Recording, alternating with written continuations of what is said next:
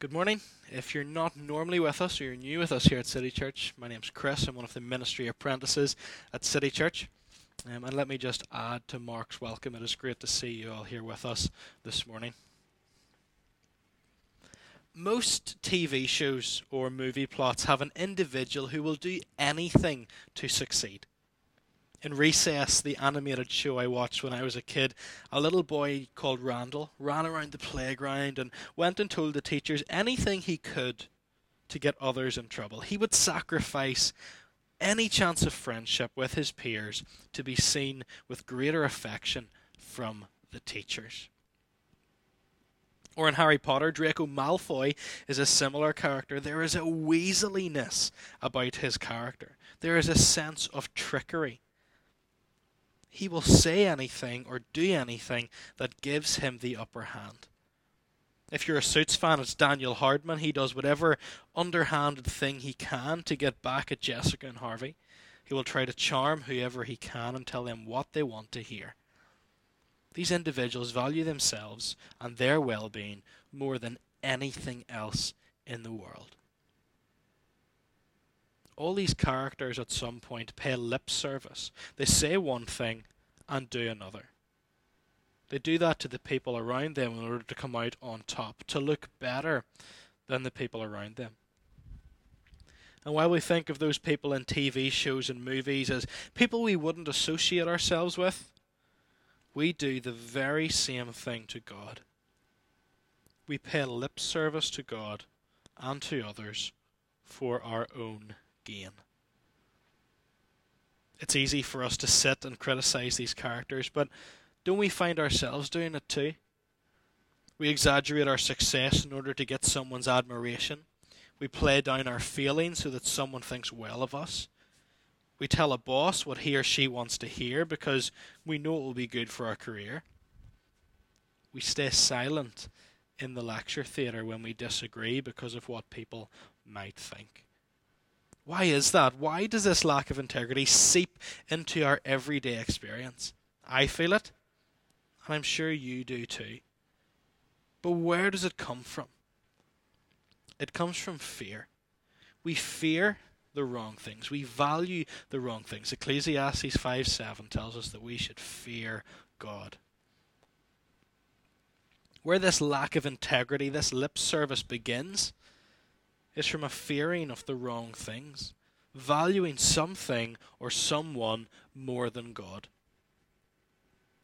We will see how the author of Ecclesiastes shows us what valuing God above all else looks like and why nothing else satisfies. Our approach to God and what we trust reveals what we value most. If we value ourselves, our success, our own advancement more than anything else, then who knows what lengths we will go to in order to protect that very thing we value. You may not even be aware that someone has told you something just to please you. Maybe it's been that they like your cooking when really they haven't at all. Perhaps someone tells you that you're good at sport when the truth is that you really have no concept of the game. Maybe someone has told you that you can sing when really a chalkboard being scratched with a nail sounds a lot better. People say things that they don't believe just so we will think better of them. But what this really shows is that the person doesn't respect you enough to tell you the truth. And maybe we are guilty of doing this to our friends, our family. Maybe we've experienced this being done against us. But we are all guilty of doing this to God. We pray prayers and tell God what we think He wants to hear. We speak out of a desire to please God, but not fully believing what we say. The first 7 verses of Ecclesiastes 5 reveal that we should value God. We're going to look at 2 things. We're going to see what valuing God above all else looks like, and why fearing something more than Him, in these verses it's wealth and honor, doesn't ultimately work. Here in Ecclesiastes 5, the author addresses this issue with some helpful advice that we can benefit from today. The writer of Ecclesiastes is encouraging us towards a fear of God instead of anything else. He is showing us what this fear, what this valuing of God above all else looks like. We're being encouraged to value God above all else because of what we read in verse 2. God is in heaven and we are on earth. There is an obvious distinction that God shows us to help us value him over anything else that may come to steal our allegiance to God. What does this look like? How do we go about fearing the Lord? Well, verse 1 tells us to guard our steps as we enter the house of God. The author of this book is calling us into an accountability before God. We're to conduct ourselves in a certain way. We naturally tend to value people and things other than God. To focus on ourselves, to believe that everything revolves around us. And these verses show us that our tendency is to rush into worship. We rush into worshiping God with lip service because we want God to hear us. We want others to hear us as well. We see this as a reality, as the author of Ecclesiastes says, also in verse 1. To draw near to listen is better than to offer the sacrifice of fools, for they do not know that they are doing evil. Jesus told a story about two guys. They were both going to the temple one day. One of these men was a Pharisee. He thought highly of himself, a really holy guy. The other guy was a tax collector. Not really admired by many of the people that he came in contact with, not considered to be all that holy. They both went to the temple to pray. The Pharisee stands at the front and prays loud enough for everybody to hear, paying lip service to the Lord, saying one thing, but believing and living another. Not feeling the need to repent of his sin, but instead declaring his thanks that he's nothing like the sinful tax collector. Then we have the tax collector, humbling himself before God and repenting of his sin. And he's at the back, in the corner, meaning exactly what he says, and understanding that God is God, and he is but a fallen and sinful man.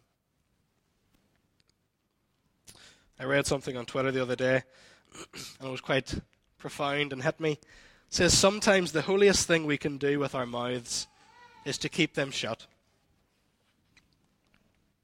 We didn't come to church this morning to show everybody how great we are, but we came to proclaim how great God is. We're told in verse 3 that our words should be few. Why? Again, it's that distinction, because God is in heaven and we are on earth. What does this mean? Why does the writer of Ecclesiastes draw out distinction here? Well, our value system causes us to think too much of ourselves. We need this distinction. We shouldn't be longing for people to hear us, to build ourselves up, to have people think that we are something that we really aren't. We should be seeking to make more of Christ and less of ourselves. There's a striving for humility here. We are in no position to be the ones saying things to God that we do not really mean. Why do we raise our hands in worship when our hands cause us to sin throughout the week? Why do we sing as loud as we can on a Sunday when our mouths speak of vulgarity and sin with our non-Christian friends, our work colleagues? Why do we try to convince God and others that we're holier than we actually are? I think it's because we've forgotten that God is God and we are not. All those things that we say in front of people to make us look better, that doesn't work with God. You can't pull the wool over God's eyes. He knows all things. He knows when we're not being honest to him. He knows when we're just saying things to try and please him, to please others, when we think that's what God wants to hear.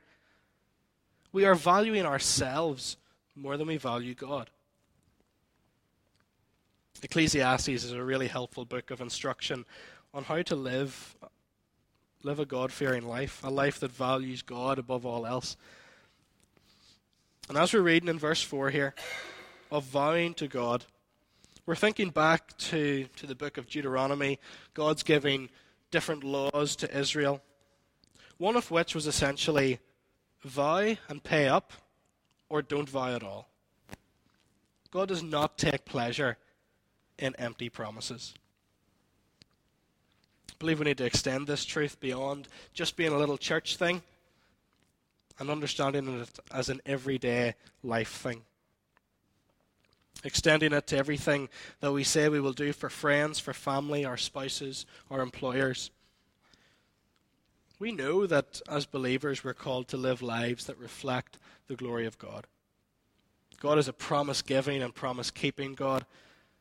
We should reflect that in our promises to others. I remember using I promise as a bargaining tool with my parents when I was younger.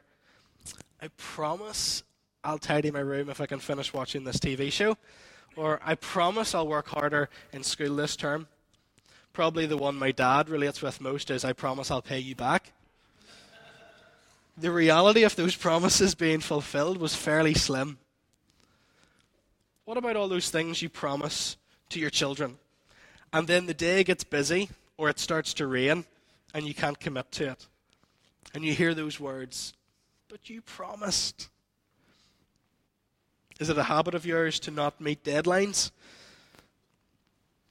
Does your boss have to chase you up on work that you're meant to have done? These are real-life examples. But the reason we don't keep our promises is because we fear the wrong things. We value ourselves, and we want to have the benefits without having the responsibilities. How many times have you told your husband, your wife, someone you live with, your college roommates, maybe, oh, I'll fix that. Or how many times have you told one another, you're going to be more sensible about your spending, then you go and enjoy a cheeky little impulse buy? I'm always guilty of that. I tell Leah, I tell my friends that I'm trying to be more sensible with my money, with my spending, and then I do silly things like I'll never bring a packed lunch into the city. I'll always get a chicken fillet roll or something to that effect. I buy things that I would like, but I really don't need. And as we confessed earlier, it's a part of a confession time for me as way of illustration. On Monday night, I nearly bought a GoPro-style camera. All the attractions were there. Leah's looking at me with glaring eyes. It came with a waterproof case. It was reduced in price. It was free shipping. I thought, if I could get this, my life would be so much better right now. But what stopped me was my promise that I would be more sensible with my spending. We should be people that keep our promises to one another, but ultimately to God. When we repent of our sin, we are making a promise to God. We're promising that we want to turn away from that sin and to trust more in Him, to rely more on Him than on our own ability, to take pleasure in Him more than in our own enjoyment. We make promises to God as a bargaining tool. When the struggles in life come, when life gets tough, we tell God that we'll do something or we'll stop doing something if He just sorts out this mess in our lives. And in those moments, we genuinely mean what we say. But the next season of life comes along, the struggles pass, we think our promises don't really matter to God anymore. We should be pursuing the fulfillment of the promises we make to God. I know in the past that I've said something that I instantly regret. I didn't really mean it, or I did mean it, but it was pretty harsh and I could have phrased it a different way. This isn't a new problem. We experience it now, and Israel was experiencing it. And as Solomon writes these thoughts, we say things that we really shouldn't. The Message paraphrases verse 6 to say, "Don't let your mouth make a sinner of you." Jesus says in Luke chapter 6, out of the abundance of the heart, the mouth speaks. And what we're being shown here is that we speak what our heart is full of. If our heart is full of envy, our talk will be envious. If our heart is full of hatred, we will convey that hate in how we communicate with others. Our heart holds what we value most. We speak out of what we value most. And we've seen that in the first 7 chapters of first 7 verses of Ecclesiastes chapter 5. We want God to approve of us. So we tell him what we think he wants to hear. It's not out of love for God. It's out of selfishness. It's out of a desire for ourselves to look better. We tend to get caught up in the people-pleasing, the pleasing God, trying to get everybody, including God, to think well of us. But what we must remember is that we're told that this is vanity. God is the one we must fear. God is the one whom we should respect, whom we should revere. We should treat God as the holy and righteous God that he is. We do not fear man, we fear the Lord. God is the one we must value the most. Because when we have an appropriate view of God, when we know that God is greater than we are, well, our integrity becomes something that is honorable and something instead of something that is not. Our values of self turn towards a gratitude and humility before God. And we come together on this Sunday morning and we know that the society around us doesn't value God. They don't have time to even think about God. They don't have time to consider any of it. So what do they value instead? Well, the remaining of chapter 5, verses 8 to 20, show us that they value wealth and honor. Because ultimately they forget where wealth and honor come from. They come from God.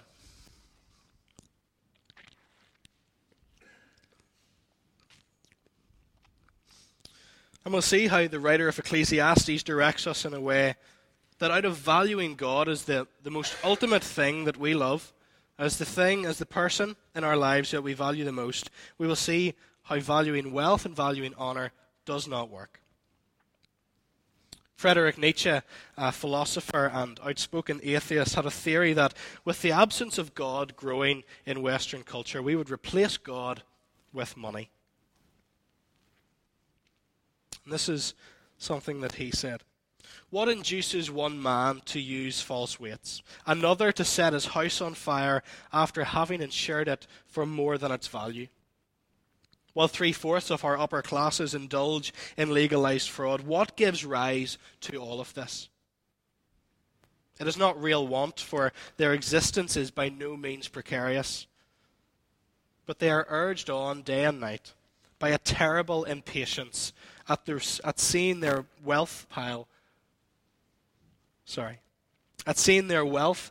up so slowly, and by an equally terrible longing and love of money.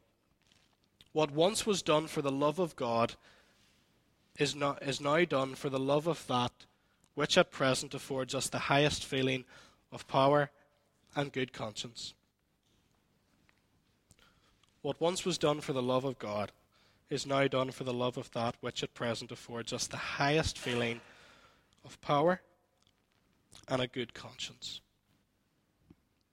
The writer of Ecclesiastes precedes Friedrich Nietzsche by 3,000 years and yet shares a strikingly similar truth. God tells us in verses 8 and 9 that we are to expect corruption in our society. We shouldn't be surprised when we see the oppression of the poor, the injustice prevailing in our towns and in our cities. The reality is that the officials have another official watching over them, and the injustice filters down through the system because everyone is out for their own gain. In the business world, there are many CEOs who portray all the psychological character traits of a psychopath. They are unwaveringly committed to their end goal, doing whatever it takes to achieve it, regardless of how it may affect anyone around them.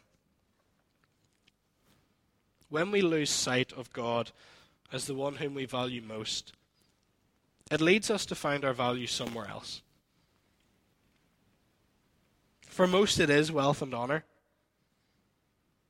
But God shows us through this chapter that valuing Him is better, because these other things do not satisfy. What do we value in the Western world? A quick buck for as little effort as possible. This is why your Facebook feed is filled with advertisements speaking of the Dublin woman who makes €30,000 a month, or advertisements that come up alongside saying, millionaires don't want you to know this secret. We've all seen these adverts. It's how to make money without working hard. And we feel that there's maybe something in that for us, and we click the link. Then we think it looks like an awful lot of bother to do that, so we'll not do that. But there's a sense of idolatry there. We click, we're intrigued, we want to know how we can gain more with little effort. Our idols tell us that they are good things, but God's word tells us a very different story. Verse 10 tells us that he who loves money will not be satisfied with money, nor he who loves wealth with his income. This also is vanity. Honor and wealth never satisfy because you always want more. J.D. Rockefeller was once asked, how much money is enough money? And his reply was, just a little bit more. The truth is that it does not satisfy. We see in verse 11 that when the goods increased, so did those who wanted to take them away. The goods had no advantage to their owner as they watched them disappear. My dad has 2 brothers and a sister, and one of their brothers, their eldest brother, loved to keep his Easter eggs long after Easter. He would eat little bits at a time, and he would keep them on his shelf. But my dad and his other brother and sister devised a plan where they would open the Easter egg box, they would take the Easter egg out, unwrap it really carefully, break the egg in half, and eat the back half, and then fold it up again and put it back in so it looked like there was still Easter egg there. They thought they had it all sussed. And Graham, my uncle, he thought he had it all sussed. I'm going to keep my Easter eggs there, and I can enjoy them when everybody else has long eaten their Easter eggs.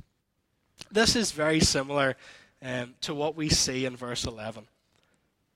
As the reality is, the more you have, the more people will come and try and take it away. With wealth and with honor comes a crippling weight of pressure. When wealth and honor are what we value most, then they motivate everything we do. Family comes second, friends try to hold you accountable and quickly become acquaintances and memories because you don't want that hindrance. And when you're at the top, there's really only one way you can go. But what does verse 12 tell us? What does it say about our work ethos? It tells us that those who are hard-working will be content. Whether they have a little or whether they have a lot, they will sleep well. But the full stomach of the rich, the gluttony, the unfulfilling nature of making money will keep them awake at night. This follows what we've just read in verse 11 because it reveals that desiring wealth and honor, it'll cause stress. It causes worry and anxiety, and it does not benefit us. If we value our wealth and honor more than we value God, then the words here from the writer of Ecclesiastes tell us that we're going to get hurt. We have an example here of riches that were kept by an owner to his hurt, lost in a bad business venture.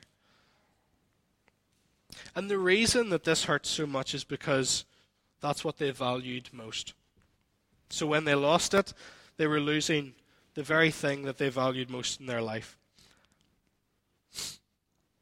When we value something that can be taken away, something that can be lost, something more than we value, more than we value God, then we will always end up being disappointed. And money and honor may not be what you value most. It may be your family. It may be your husband or your wife. It may be your appearance, your intellect, your authority. We can fill our value systems with lots of different things. But if we don't value God most, then we are always at risk. And it's only a matter of time before we lose it all.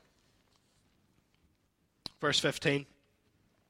As he came from his mother's womb, he shall go again, naked as he came, and shall take nothing for his toil that he may carry away in his hand. Mark shared a story with us 2 weeks ago that has been ringing in my ears this week as I prepared, and it was about a man who had great wealth. And this man passed away. His family gathering for the reading of his will. One family member asks with excited anticipation, "How much did he leave?" And the solicitor somberly replies, "All of it." We cannot take our money, we cannot take our fame, our fortune, our beauty, our intellect, our greatest achievements. They cannot come with us when we die. Last week in Ecclesiastes chapter 3, we looked at how death is inevitable. Man, like the beast, will die. And here we have a further reality of that truth. We cannot take anything with us. What causes us to value all this stuff?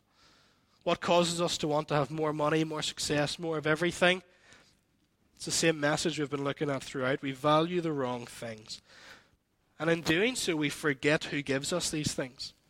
God gives us everything we have. But when we value ourselves, our wealth, our honor, more than Him, we quickly forget where these things come from. So where are we? What have we seen? We've seen that fearing things or people other than God causes us to have a lack of integrity. That we will do whatever it takes to pursue them. And we've seen that if we don't fear God, if we don't value God, one of the greatest contenders for our ultimate value is going to be that of wealth and honor. And how that simply does not work. The writer shows us the vanity of pursuing one of our society's biggest idols. But is this where God leaves us? No. After Solomon, the wisest man that ever lived, the one who wrote these words to show us time and time again that looking for fulfillment, valuing anything more than God, is chasing after the wind. It's vanity. After this man, and to much praise of God, there was one who came who was the embodiment of wisdom. One that was never double-minded, who never said one thing and meant another, never said what people wanted to hear, and who feared his heavenly Father even when it meant dying on a cross. Jesus is the one who died for our empty words, our unfulfilled promises. He takes those empty words and cries, "It is finished." Jesus takes our empty actions and he says, "Forgive them, they do not know what they do." He takes our hollow and our flaky promises and says, "Today you will be with me in paradise." Jesus is the one who renews our hearts with a new value system. And that's what liberates us to do what it says in verses 18 to 19. "Behold, what I have seen to be good and fitting is to drink and find enjoyment in all the toil with which one toils under the sun, the few days of his life that God has given him. For this is his lot. Everyone also to whom God has given wealth and possessions and power to enjoy them and to accept his lot and rejoice in his toil. This is the gift of God." When wealth and possessions are no longer the ultimate things in life, whether we're rich or poor, we can take pleasure in what we have been given. Where does your value lie this morning? Does it lie in your own ability? Does it lie in your success, your job, your marriage? What do you value most? God is the only one worth valuing. We've seen this morning, that when God is our ultimate value, the one we esteem most, everything else falls into place. We can enjoy everything that God has given us when we keep Him as number one. When we fully believe that he is our ultimate value, we will appreciate his generosity, and we will continue to live in a God-fearing, God-valuing way. We are a community of believers that gather on Tuesday nights at different times through the week, on Sunday mornings. And we are really intentional in those moments to make much of Jesus and less of ourselves. But as I said earlier, this is a lot more than just a church thing. There's a challenge for us as we go about our daily lives to be intentional in our colleges, in our workplaces, in our houses,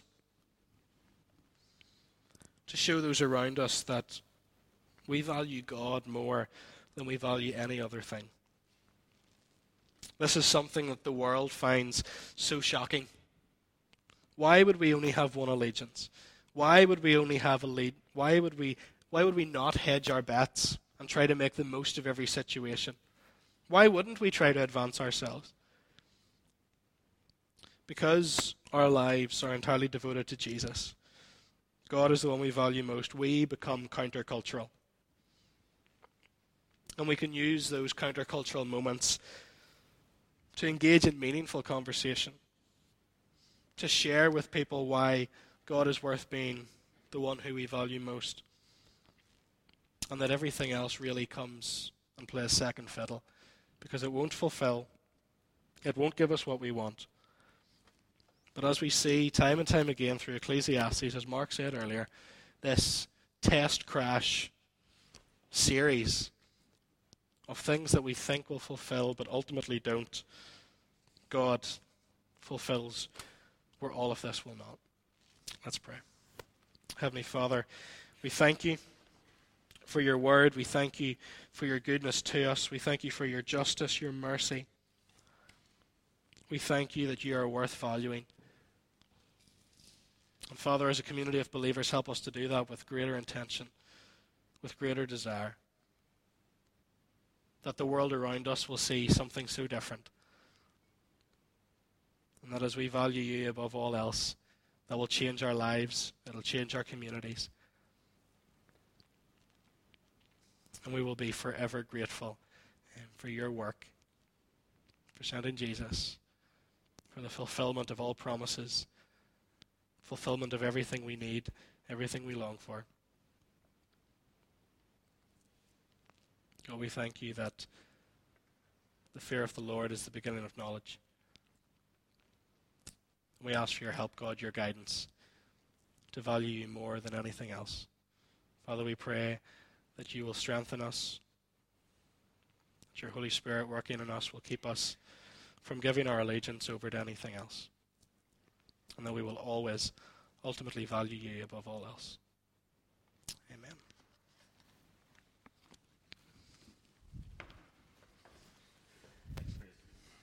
Say a few words of prayer going into the next week as a church group. Heavenly Father, thank you for Chris's words and for reminding us of the importance of coming to you and being wise with our words and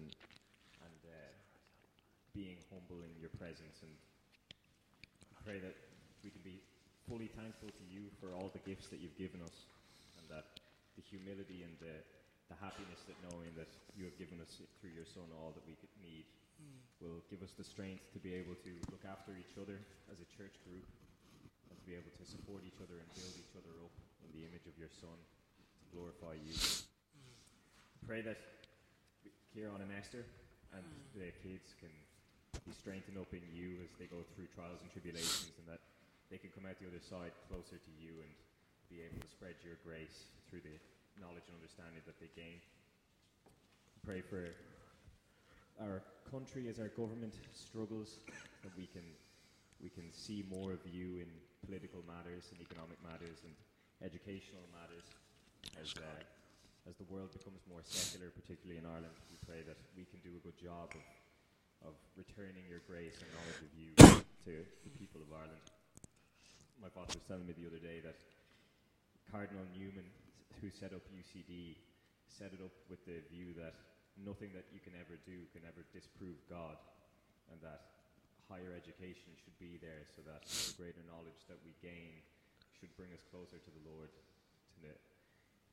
so that a knowledge and excellence of everything in this world will bring you closer to the Lord instead of bringing you farther away in the sciences and humanities. And I pray that focus in all matters in society can return, and that we can play a part in that and grow and support one another in practical ways as well as through prayer.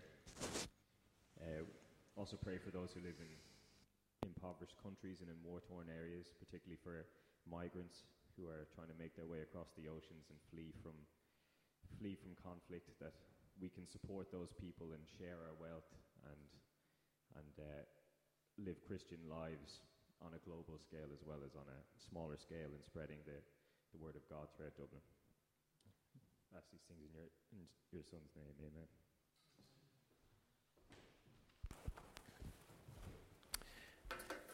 We've been responding to what we've heard in prayer. We're going to respond in two more ways. The band are going to come up and we're going to sing just one more song.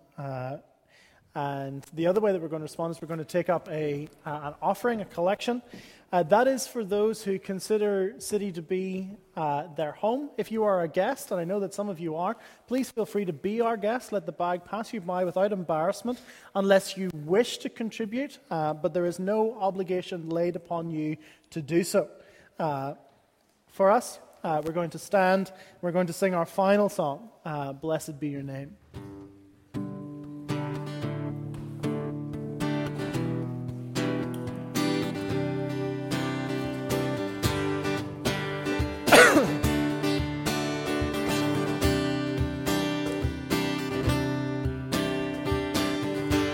Blessed be your name in the land that is plentiful, where streams of abundance flow. Blessed be your name.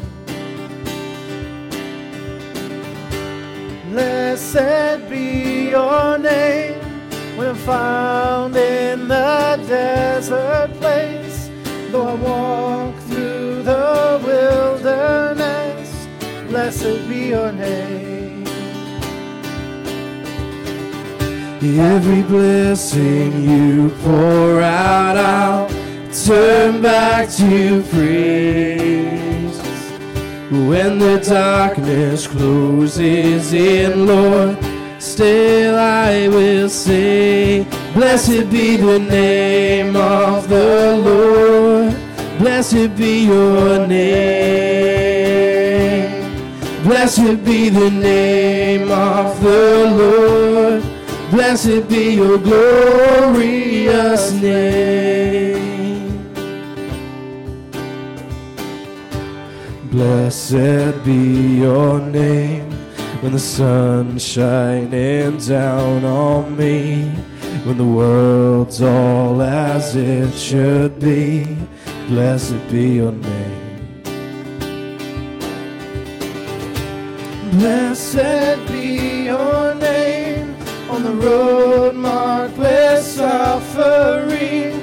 There's pain in the offering. Blessed be your name. Every blessing you pour out, I'll turn back to praise. And when the darkness closes in, Lord, still I will say, blessed be the name of the Lord. Blessed be your name. Blessed be the name of the Lord.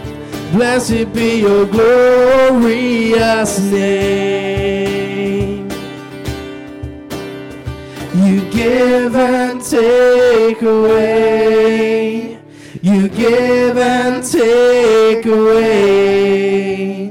My heart will choose to say, Lord, blessed be your name. Yes, you give and take away. You give and take away. My heart will choose to say, Lord, blessed be your name. Blessed be the name of the Lord. Blessed be your name. Blessed be the name of the Lord. Blessed be your glorious name. As we remain standing, we reflect on the words of Paul, another man who had his life changed by Jesus, when he writes and says, "This saying is trustworthy and deserving of full acceptance, that Christ Jesus came into the world to save sinners, of whom I am the foremost. But I received mercy for this reason, that in me as the foremost Jesus Christ might display his perfect patience, as an example to those who were to believe in him for eternal life. To the King of ages, immortal, invisible, the only God, be honor and glory forever and ever.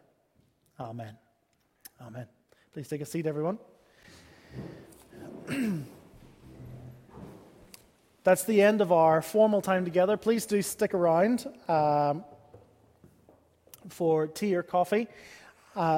As Killian prayed, we've been praying for Kieran and Esther and the family. For those of you who don't know who that is, Kieran is the other pastor here at the church. He's had to take some time off, some compassionate leave, because his sister-in-law, Esther's sister, is unwell and is in a psychiatric hospital undergoing evaluation, and we've been praying for them. By way of update, they're spending some time up north, where she's at this week. But he also sent a message just this morning to say that his sister Lydia, has given birth to a little girl, to Lily Redmond, was born last night at 11:15, weighing 7 pounds and 13 ounces. And mother and baby are doing well. So there's been lots of difficulty in their life, and we continue to pray for them as they undergo their trial. But why don't we conclude our time by giving thanks for this new life? Let's pray. Father, we praise you for the safe arrival of Lily Redmond, and we pray that she would grow up to know and to love you, to value you above all things.